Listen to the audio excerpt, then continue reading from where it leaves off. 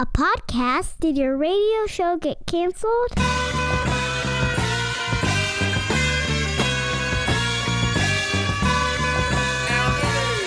Fire. Low down and filthy, but the discipline is on point. Schooled myself, made my own dojo. A cold flow with the whole dose of soul. Maintain composure, even in theory. An anomaly, properties under. This week on the Pete the Planner Show, we answer your money questions as we always do. Here's what's on tap this week. We have a special, important conversation to begin the show about an uncomfortable topic that we need to talk about when financial stress leads to depression and thoughts of suicide. I know, heavy topic, important topic in this Suicide Prevention Month, September. We're talking about it. Also, we're going to talk about a little lighter topic, back to school financial tips. And then finally, we're going to talk about why people are so angry that their diversified portfolios aren't beating the market, all that and more. But to start us on somber is not the right word. It's just heavy. It's just an important thing to talk about, and our society doesn't talk about it enough. It's mental health concerns, and sometimes when financial stress leads to thoughts of suicide. And so to have this conversation, well, you got to be with people close to you. So I'm bringing in the big guns. I'm bringing in Mike Dunn, the Crisis and Suicide Line Supervisor at Families First. If you recognize the last name, it's not surprising. It's my last name, and he is my father. He was part of me being on this earth. Mike, can I call you Dad? Hello. You can call me anything but late for supper. Oh man, it's good that you've got older jokes too, because it just helps people understand that you're older. All right, so this has become your life. You are, for lack of a better term, you run a crisis line. You talk to people on the phone every day who are thinking of taking their own lives, and you try to mitigate that situation and to make it better. How often? And I know there's confidentiality things, Dad, but how often are these concerns financially related? I'd say it's pretty frequent. People who, normally it's just not a financial issue by itself. There's other things going on, like relationship issues or the loss of a job, loss of a home, loss of health. We all handle loss differently, and loss equals pain, and people have different thresholds for that pain and different coping mechanisms to deal with that pain. But when it's a financial issue, those sometimes are the most difficult ones to try to overcome, because people think that the root of their whole life starts with the monetary situation, and many times they forget that they can go to whomever holds their debt and try to negotiate and be very honest with them that right now they can't afford to make any payments, or right now they can't do what they would want to do. And a lot of times the person that holds the debt will try to work something out with them, anything to try to give them hope. Most people don't want to kill themselves 100% of the time, so it's that 5 or 10 or 15% of the time when they don't want to kill themselves that gives meaning to life. That's why they're still here. Yeah, you said something to me once, is that people don't, it's not that they want to die, it's just they don't want to feel the pain of living anymore, right? Yeah, it's exactly right. And it's this stigma of suicide and mental health that perpetuates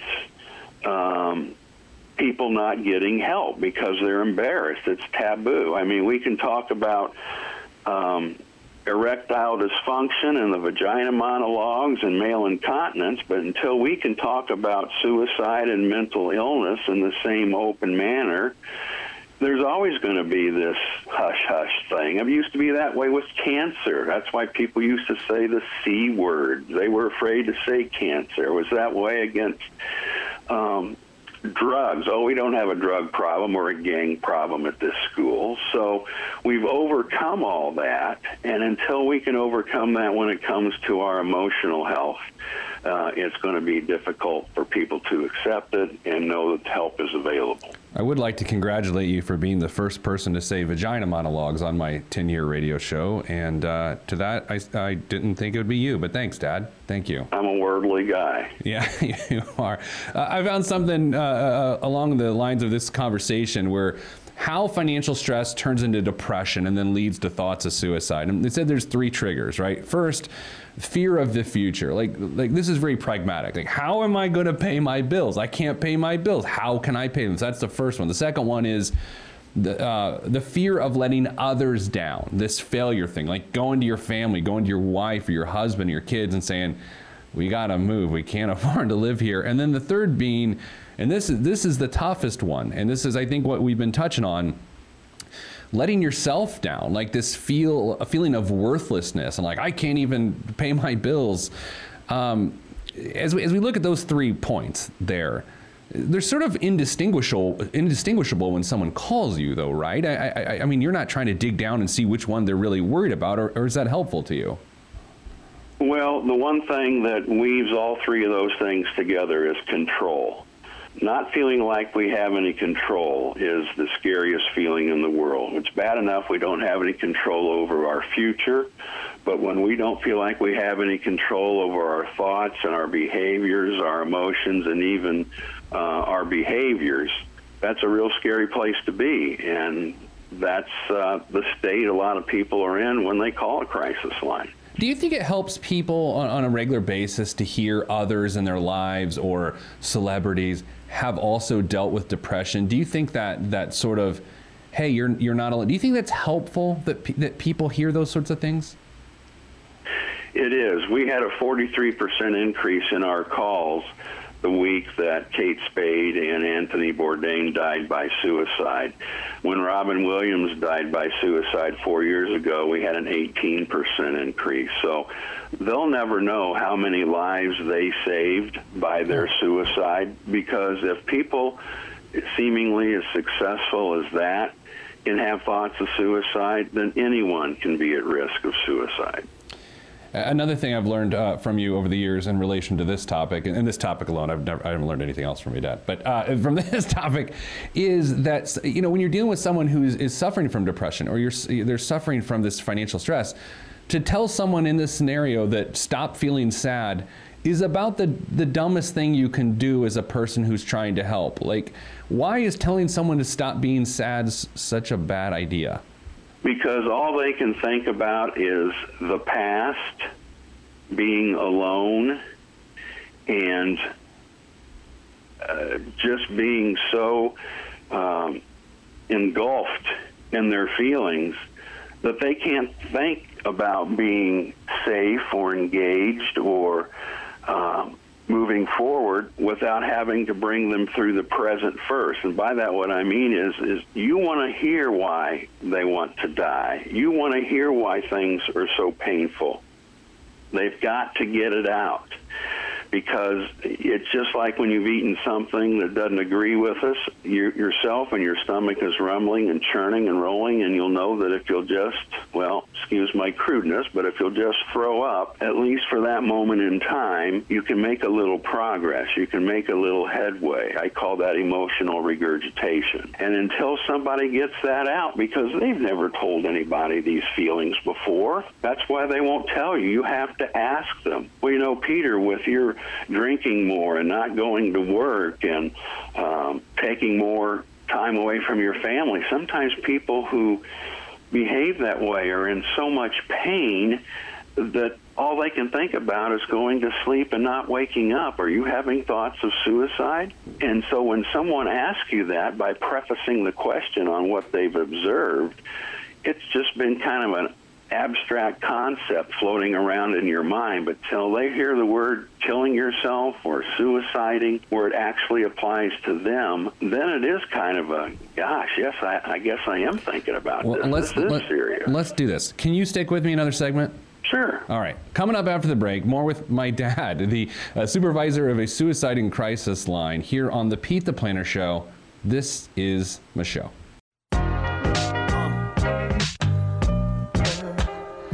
be, man. Kanye let this one go. Man, sound good to me. I never question the right of any man to voice his opinion as strongly as any can. But then again, many men are citizens of their own little world, so they ain't really fitting in. I'm in the background blending in, camouflaged by the scenery. Back on the Pete the Planner show. Look, we just blew out a segment. We're not talking about the market this week because I'm talking, it's Suicide Prevention Month, and financial stress is one of the leading causes for people to want to take their own life. I thought about the segment this week. Of course, I thought of my dad. And my dad is the supervisor of a crisis line. He joins me now, Mike Dunn. Hello, Mike D. Hi, Peter. In the last segment, two things occurred. If you missed that, please listen to it on our podcast. Just go to wherever your podcast, search Pete the Planner Show. You did two things, Dad. Number one, you hypothetically used me as an example, which is generally not a good thing to do. Number two, the most comfortable part of our conversation was actually suicide, as you said several words that I have to consider editing on the radio. So I want to thank you for both of those things. Now, here, do you think in good financial times like we are as a country right now, like the economy is booming, just look at Trump's Twitter feed, or don't, that would upset you too. Do you think when this whole thing turns around the other way, because it always does, like it did in 2008, 10 years ago, do you see an uptick in crises because of the financial realities of job loss? Oh, of course.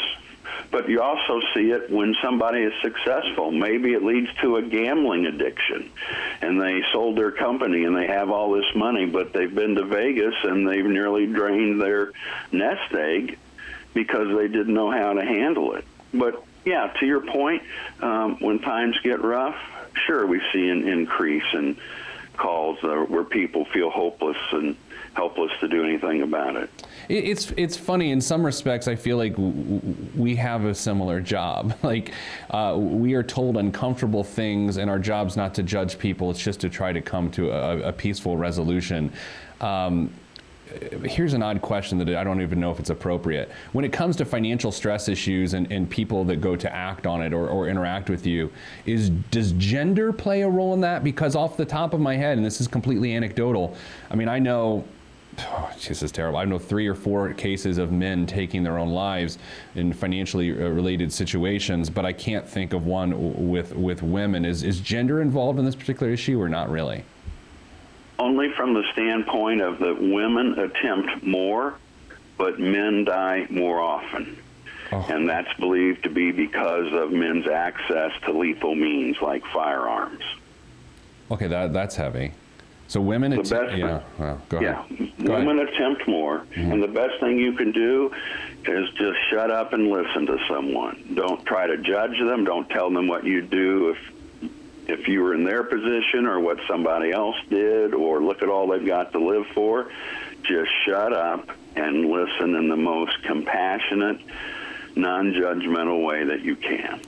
You know, I think about growing up, and I always think about you're like one of the world's great problem solvers, and you don't really waste a lot of time bellyache, and you solve problems, but I think when you talk about someone expressing thoughts of suicide with you, there's not the traditional problem solving. We'll do this and do this. It is letting them get it out, and I think this gets back to gender roles, Pop. I think sometimes if men are the outlet where people are venting, and men typically people identify as men want to get in there and solve it, that seems pretty counterproductive. That you truly have to shut up and listen.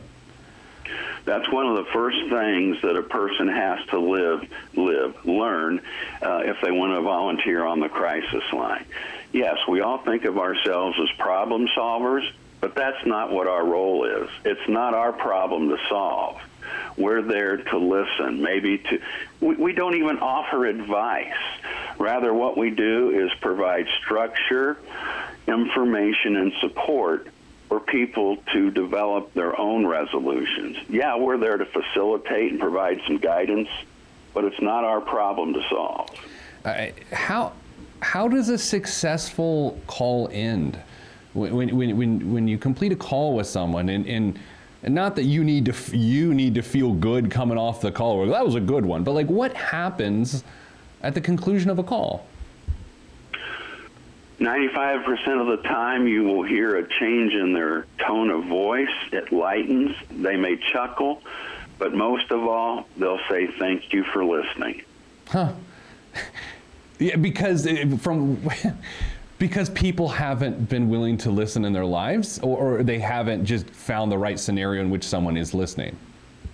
In this context, people don't know how to listen. They're already thinking about what they're going to say to the person before the person even gets through finishing a sentence. That's how most people listen. That's how I do my radio interviews. I'm sorry, I wasn't listening. What did you say? So, yeah, this is interesting. So if people want to volunteer, I mean, because I know, and I have this stat, and this is going to embarrass you, but I mean, you did say horrible words on my show in the last segment. You volunteered. You were available on the crisis line last year, 8,715 hours. You were on the line 8,715 hours. You need help, man. Like, what? Yeah, we do. Please volunteer with our organization. I know. So that's where we're going with this. If people want to listen, if people want to help solve this crisis, this mental health crisis in America, where people don't feel like they have people that will listen to them, how can people get involved? Well, in our particular organization, you can call us at 317-634-6341. That's Families First, and just tell whomever answers that you're interested in learning more about volunteering on the crisis line. There are wonderful, wonderful organizations in our country. The most premier, I believe, is called the American Foundation for Suicide Prevention, AFSP.org. As a matter of fact, I'm participating in what's called a Walk Out of Darkness tomorrow to honor those who have been died by suicide. And this doesn't sound congruent, but it's a very uplifting event. There are families there with pictures of loved ones on their T-shirts who have died by suicide, and they're all walking to raise money in honor of that family member. And it's a very powerful event. If people listening right now need someone to talk to, I didn't know this until recently, maybe because I don't listen and ask the right questions, but if you call the national crisis line, then based on where you're calling from, it redirects you to a local center, right? That's right. If you call the 800 number, 800-273-TALK or 8255, their system looks to see what area code you're calling from and then forwards that call to the crisis center nearest that area code. So 800-273-TALK? Yes. 1-800-273-TALK. If you're dealing with something right now in your life that it's just taking you to a dark place, financially or otherwise. Yeah, Dad, we got about a minute and a half, and so I don't want to put you into a situation where you talk through the break and then I get yelled at by my producer. But I want to thank you for coming to talk about this. It's weird that I say this is an uncomfortable topic, and I think I'm part of the problem with that, right? I got to get over the fact that it's an uncomfortable topic because it's such an important topic. Like, how can we, I feel like we're in that phase right now culturally where people are talking about this more. When does it stop becoming uncomfortable? Is that a fair question? I think it's going to take a while. But can you imagine the courage it must take for someone to pick up the phone, call a complete stranger, and say to them that I don't want to be here anymore, I can't do this? It takes a heck of a lot of courage and bravery to know yourself well enough that you know you need help, you're in over your head, and that you never ever thought you'd find yourself both figuratively and literally where you find yourself at that moment that they call. We talk to people on the worst days of their life. Pop, this is a weird time to cut someone off of an interview when you're in this run, but I have to go. This is the nature of commercials, unfortunately. 1-800-273-TALK. Mike Dunn, my dad. Thank you so much, buddy. Thanks for thinking of us. Coming up after the break, more on the Pete the Planner Show. Hi, I'm internet podcaster Peter Dunn. You may know me as Pete the Planner. You hear me on the radio and on your podcasting device, but did you know you can also see me on YouTube? That's right, we have a YouTube channel and we call it PeteThePlanner.tv. We ask you to subscribe so you can catch great shows like Pete's Eats and this here podcast with drawings. But the drawings are made with a video camera. Subscribe today. Cashing in like the end of the game at the casino. I lean so the glare of the rear view don't hit me. Swiftly through the avenues and boulevards. Old soul playing on my speakers. Old soul but young in age of Back on the Pete the Planner show. It's the time of year again. Kids are getting back in school in the Midwest. They've been back in because we need to get them out of the cornfields or something like that, Nicole. But around the country, kids are going back to school, which means money is flowing out of moms and dads' wallets. So with the help of Straight Talk Wireless, I've come up with a few ways to help you find the best deals. We're working on a project with them, which has been great. So it has. Nicole, a few tips here. I'll start with this. My wife was a school teacher, and of course, Yes. by the nature of how our schooling system works, at one point she was a student. Yes. And from the time she was a student to the time she was a school teacher, her favorite thing in the world is school supplies, still to this day. When she I goes, love school supplies. You do? Oh my God. It's like one of my favorite things. Like I have to avoid certain aisles around back to school time because I would spend so much money on school supplies. You know, you're the sort of person that loves Sharpies. Yes. You know what I mean? Right. Yeah. So, except we needed a Sharpie here at the office this week and you didn't have it. I know, So, I failed you, especially anyway. as a sorority girl. Maybe you could have taken one of our tips that we did with Straight Talk Wireless, and one of them was host a back-to-school swap, which means gather the different parents and sort of your circle of influence. Or influence seems a little weird with back-to-school tips, but you know what I mean, just your neighbors. How about that? And encourage them to bring things they no longer need or they have extra of, and just do an old-fashioned barter and swap. Now that's genius, right? Yes. Like right? Trapper keepers, Because how many pencil cases. how many extra things of like college ruled notebook paper do you have like laying in an office closet? Me? None. No. Okay. Well, Oh, wait. Me? A Awkward. lot. Do we Yeah. have a lot here? no. Okay. But I do. But backpacks? Yep. Like, here's the thing, because I have a 9 and a 6-year-old. Like, and Sarah, my lovely wife, who doesn't like to be called by her first name on any of my things, we call her Mrs. Planner. So now I'm upset about that. Mrs. Planner handles a lot of that stuff, but they always need something different each and every year. It's like a conspiracy to get back to school supplies. You know? Yeah. Next one, and this is interesting because this again, Straight Talk Wireless is helping us with this. According to a recent survey conducted by Straight Talk Wireless, nearly 90% of students and parents say mobile devices are essential for educational success during the school year. And with Straight Talk Wireless's ultimate unlimited plan, for just $55 per month, students can take advantage of unlimited talk and text and data to stream video at DVD quality, download educational resources, and stay connected with their nationwide coverage. Now, Oh my gosh. now here's what's interesting about this. Our kids have Device Day, which was a thing that did not exist when I was in school. Same.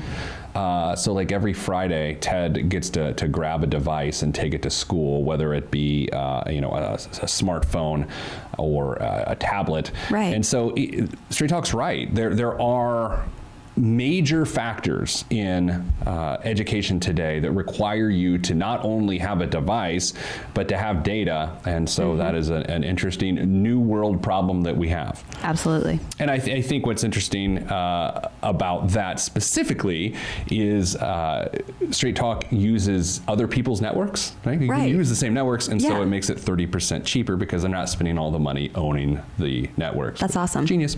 Genius. Next up, shop local, of course. You know, I like to order online from time to time, and I like to order at big box stores. But you know what? Shopping local, sometimes they will beat the prices. It supports your community better. And so we always encourage people to look at it from that perspective as well. Nicole, it will not surprise you to say, or to hear me say, I should say, set a budget.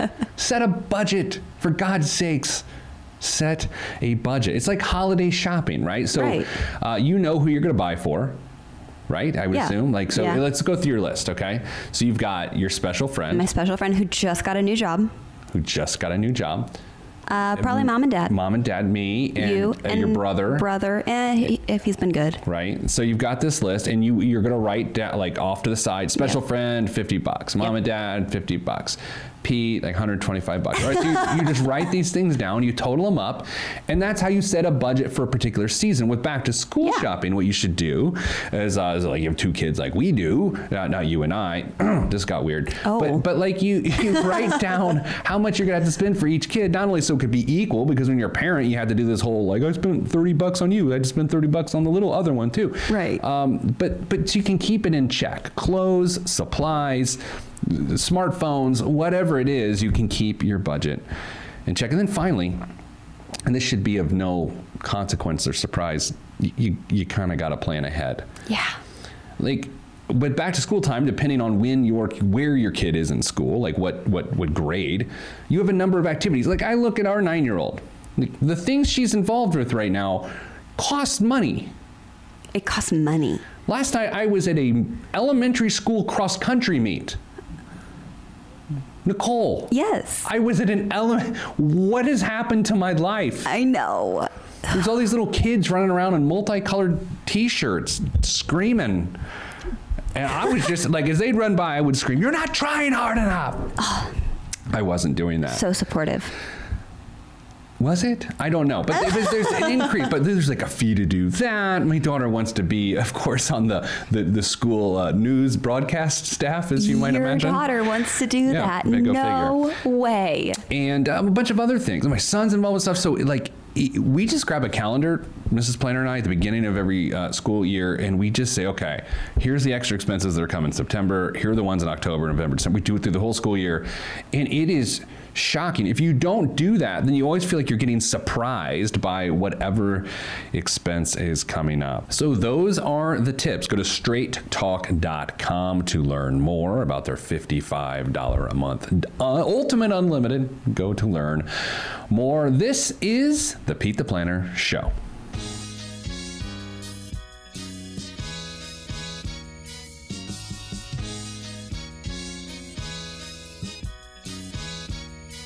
Every day living through the peace of my soul, I remain whole, even in the middle of the pain. Even though my life has the rain, I still remain sane, writing and creating for my life. And my pen is my sword given by the Lord, and I use it to fight the tides of restriction. Sometimes I'm conflicted, find myself looking at the trees too much and can't see the forest. Enemy shall inherit the earth, and I want to inherit something other than the high blood pressure and diabetes. So work is what I gotta do. Stay true to my enemy and water the trees that I sing from, and look out for the lumberjacks running with the gale force wind at my back. Swift and enduring, I remain calm. Swift and enduring, I remain calm.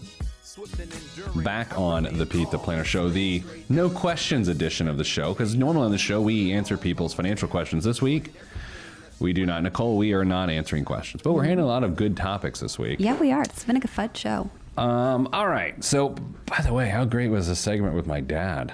I can't get over it. It was pretty good. It was a great way to start our Friday. It really was. It really was. He's a good person. Yeah. Yes. To say the least. 8,700 and some hours in 12 months of volunteer. I mean, that... He volunteers, right? It's absurd. That's the most amazing thing. Okay. Anyways. So, let's...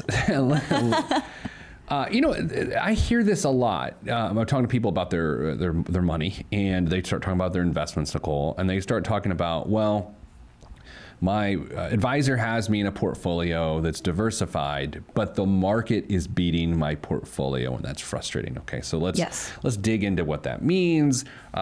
This topic came to our attention this week, not only because I hear people say that, but because I read a great blog post from June of this year at pensionpartners.com. A guy named Charlie Bilello, pronunciation's probably wrong, don't care, wrote this blog post about diversification and the fear of missing out. Okay, so Nicole, typically when you have a financial advisor, they put you in a portfolio, and they use something called diversification or asset allocation. Okay. And the whole key of that is to basically have different types of investments in there. So as the market rises and falls, things are smoother, so that if the market crashes and you're just in the S&P 500, you would get smoked.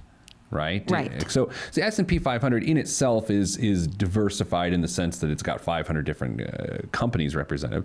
But at the same time, they tend to move in lockstep. So if the entire market gets crushed, you get crushed if all you are holding is the S&P 500. Oh, gosh. So what an advisor does is they say, okay, hypothetically here. Right. And this is a great chart. The data is through the middle of June 2018 at pensionpartners.com.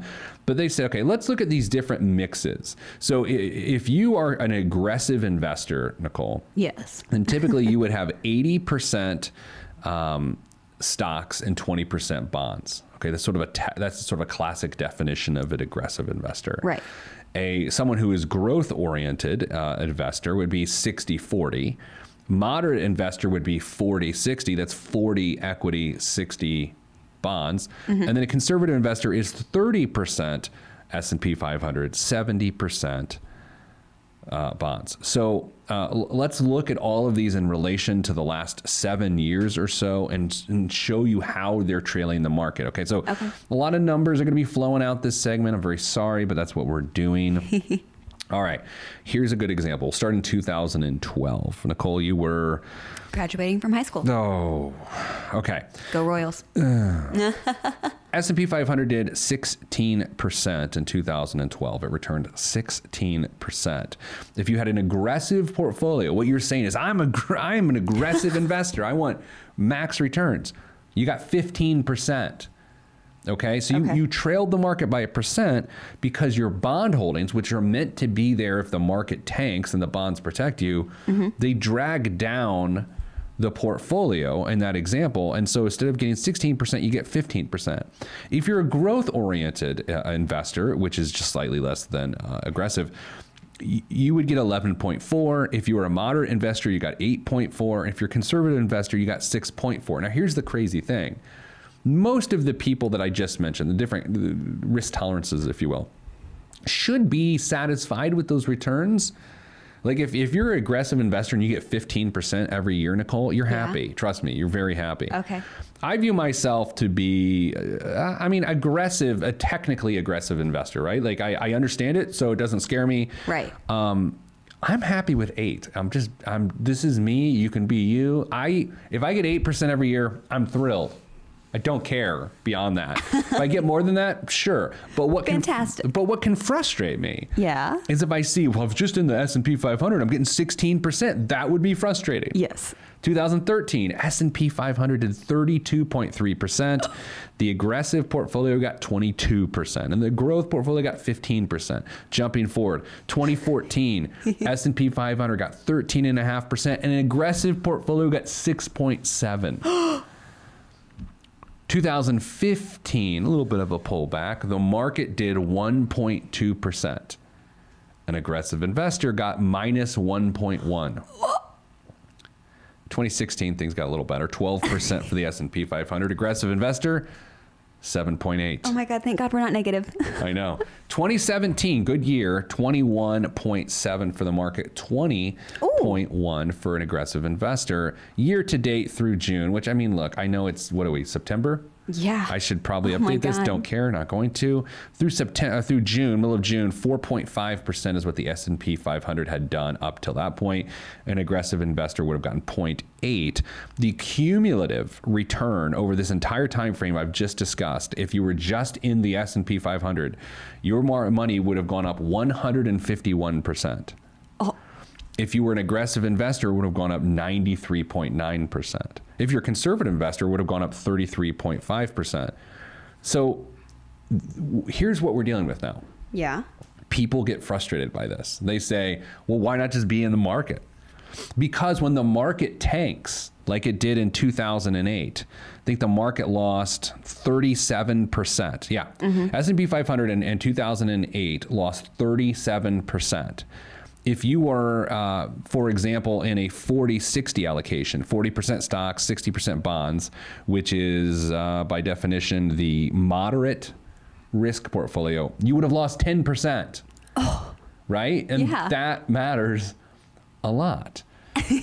So when your advisor puts his portfolio together for you and you see the market is flying high and you say, why aren't my returns matching the market?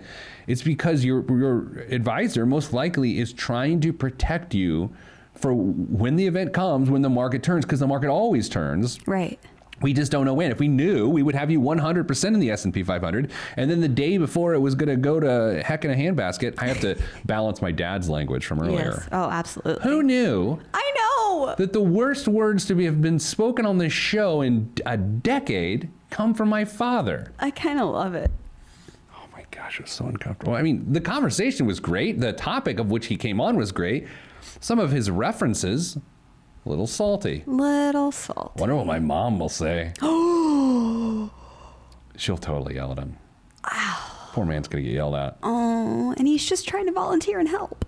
Do you get you don't get upset about your portfolio returns trailing the market, do you? I mean, it doesn't seem like someone would care about that, and that's not that's just like the stage of your life. Yeah. Why would you care? No, yeah, I'm not too caught up in it. I got some bigger fish to fry in the moment. Yeah, you know, I'm trying to just be honest here. You shouldn't have to try to be honest, but I'm just trying to remember. That's the bigger issue with me, Nicole. I don't remember anything.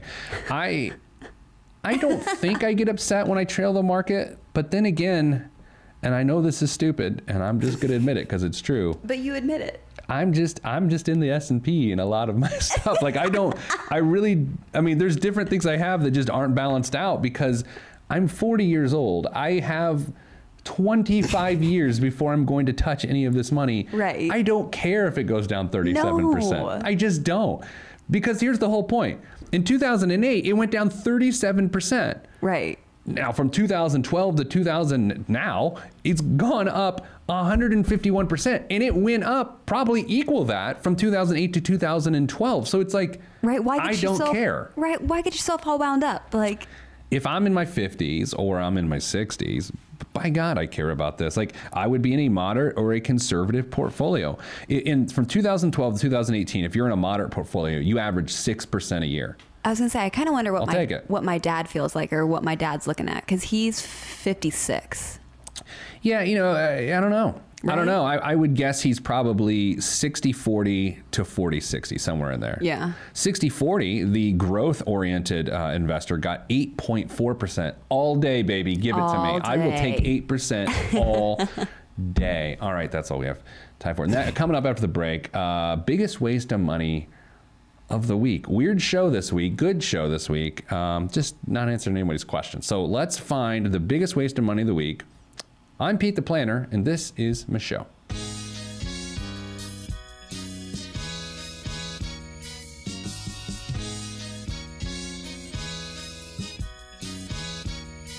Every day living through the peace of my soul, I remain whole even in the middle of the pain. Even though my life has the rain, I still remain sane, writing and creating for my life. And my pen is my sword given by the Lord, and I use it to fight the tides of restriction. Sometimes I'm conflicted, find myself looking at the trees too much and can't see the forest. Enemy shall inherit the earth, and I want to inherit something other than the high blood pressure and diabetes. So work is what I gotta do. Stay true to my enemy and water the trees that I sing from, and look out for the lumberjacks. Running with the gale force wind at my back. Swift and enduring, I remain calm. Swift and enduring, I remain calm. Swift and enduring, I remain calm. This lays great errors to rest. Let me remain calm. Back on the Pete the Planner Show. This is the biggest waste of money of the week, the Blom. Nicole, I got two good ones for us this week. All right. Well, whether they're good or not for debate. The first one, okay, so here, one's dumb. Okay. And one of them, there's no way. So which one do you want? The dumb one. Dumb one, okay. Roseforia everlasting roses. Wait. Some argue that a rose's impermanence adds to its allure. That's a great sentence. Allure. You know, we get these things from the same website every week. There's been some really good copywriting recently. Yeah. That's a really good sentence as a writer. I forget what it was that we did like a week ago or so too. Yeah, and there was some, so good. Yeah, there's been some good copy. I just love the adjectives. Some argue that a rose's impermanence adds to its allure. That's a great sentence. That's a really great Others just think they die too soon. Aww. For the latter camp, there's Roseforia's everlasting roses, handpicked by experienced farmers every morning. What's an unexperienced farmer? Right, because if you're a farmer, you're experienced, but it's like you've called yourself a farmer. It's like It's not like you fall off the turnip truck. That worked. Okay, so they're handpicked by an experienced farmer every morning. Each rose is treated with a pigmentation process that keeps them looking perfect for up to a year. It's then mounted to a stand inside a crystal glass dome, transforming it from a simple flower to a centerpiece that will be enjoyed for months. Available in 2 sizes and in 5 different colors, starting at $150. Oh. Nicole, I have some issues. I know. Number one, that seems creepy. I'm just going to be honest. Like, you've seen Beauty and the Beast, right? Yes, I've seen Beauty and the Beast. So, like, it looks like the rose in the dome in Beauty and the Beast. That's exactly what it looks like. I think I kind of know what you're talking about. Like, Yes. I think I've seen something, either this thing or something similar to this thing before. And it's a single rose. Like, why do I want a single real rose in a dome? Right. I have a 9 and a 6-year-old. That thing would be broken and all the petals off of it within 20 minutes. Right. Yeah, no, that thing wouldn't stand a chance in your house, especially if you guys get a puppy here soon. Here's the other thing. It would make, like, let's say I come home and Mrs. Planner had purchased this. And I would think at first glance, if I didn't know what was going on, like, she had won The Bachelor. Like, that she had been selected. Like, someone had given her a rose at the rose ceremony and that she was preparing to leave me. That would be my concern. Right. Which I get. Can I just say, I feel there's a lot of unsavory things in our society. I mean, that's a pretty broad statement. Yeah, but yeah. On the bottom of the list of unsavory, which I guess would be the top of the list, the most unsavory thing we do culturally is watch The Bachelor. And by we, I mean you, because not you, but the listener. I don't. I think there are a few things I dislike more than The Bachelor. I think just the entire concept of like a lady draft. Yes. Right? Like, you're a dude and there's 40 women or whatever are there for you to choose through, like some live action catalog, is the most disgusting thing. Yet people love that show. I can't stand it. No, it's my guilty pleasure. Who cares? It's like, no. That makes no sense. It's misogynistic. Right. Right? And even when it's the woman choosing the men, like, that's dumb too. Either way, it is dumb. That just... I know. We could go on. We could get on this soapbox. I feel like as a culture, we will not recover. There's no recovering. Yeah. We will not progress as long as something like The Bachelor is a viable viewing option. Have you heard the statistics too of how many relationships like actually make it out of like past? There's like only a handful of them, and they've been doing this for years. Well, wasn't there didn't some woman bachelorette beat a man? Yes. So there's domestic violence? There's like, I don't even know what it is, but because I see it enough on the socials, it's The Bachelor in Paradise, whatever that is. And I'm pretty sure that that's what went on there. Oh, we've just spent too long talking about this. The next biggest waste of money of the week. Now, this is one of those items, Nicole, that's super cool. Yeah. Like, it's amazing. Like, but there's just no way. Is it just... No, just work with it. Okay. It's called the Zip Stitch Wound Closure Device. Oh. Billed as a more convenient and affordable alternative to traditional stitches, the Zip Stitch Wound Closure Device. I don't like the word wound. No, It's just a lot of head garbage. I don't like the word wound. No wound. It's a smart addition to your bag. It works on cuts up to 1.5 inches long. And comes with an alcohol wipe to clean the area and bandage to cover it up. To apply, simply center it over the wound. Wound. Remove the frame, pull on the tabs and cut off the ends, ideal for the trail first aid kits and household uses alike. It's $30. This is a genius invention. Yeah. Like, can you imagine, like, I'm sure there's something like this for the battlefield for our soldiers and whatnot. I would hope so. You would hope so, and even better. I mean, this is, it looks like, how do you even describe it?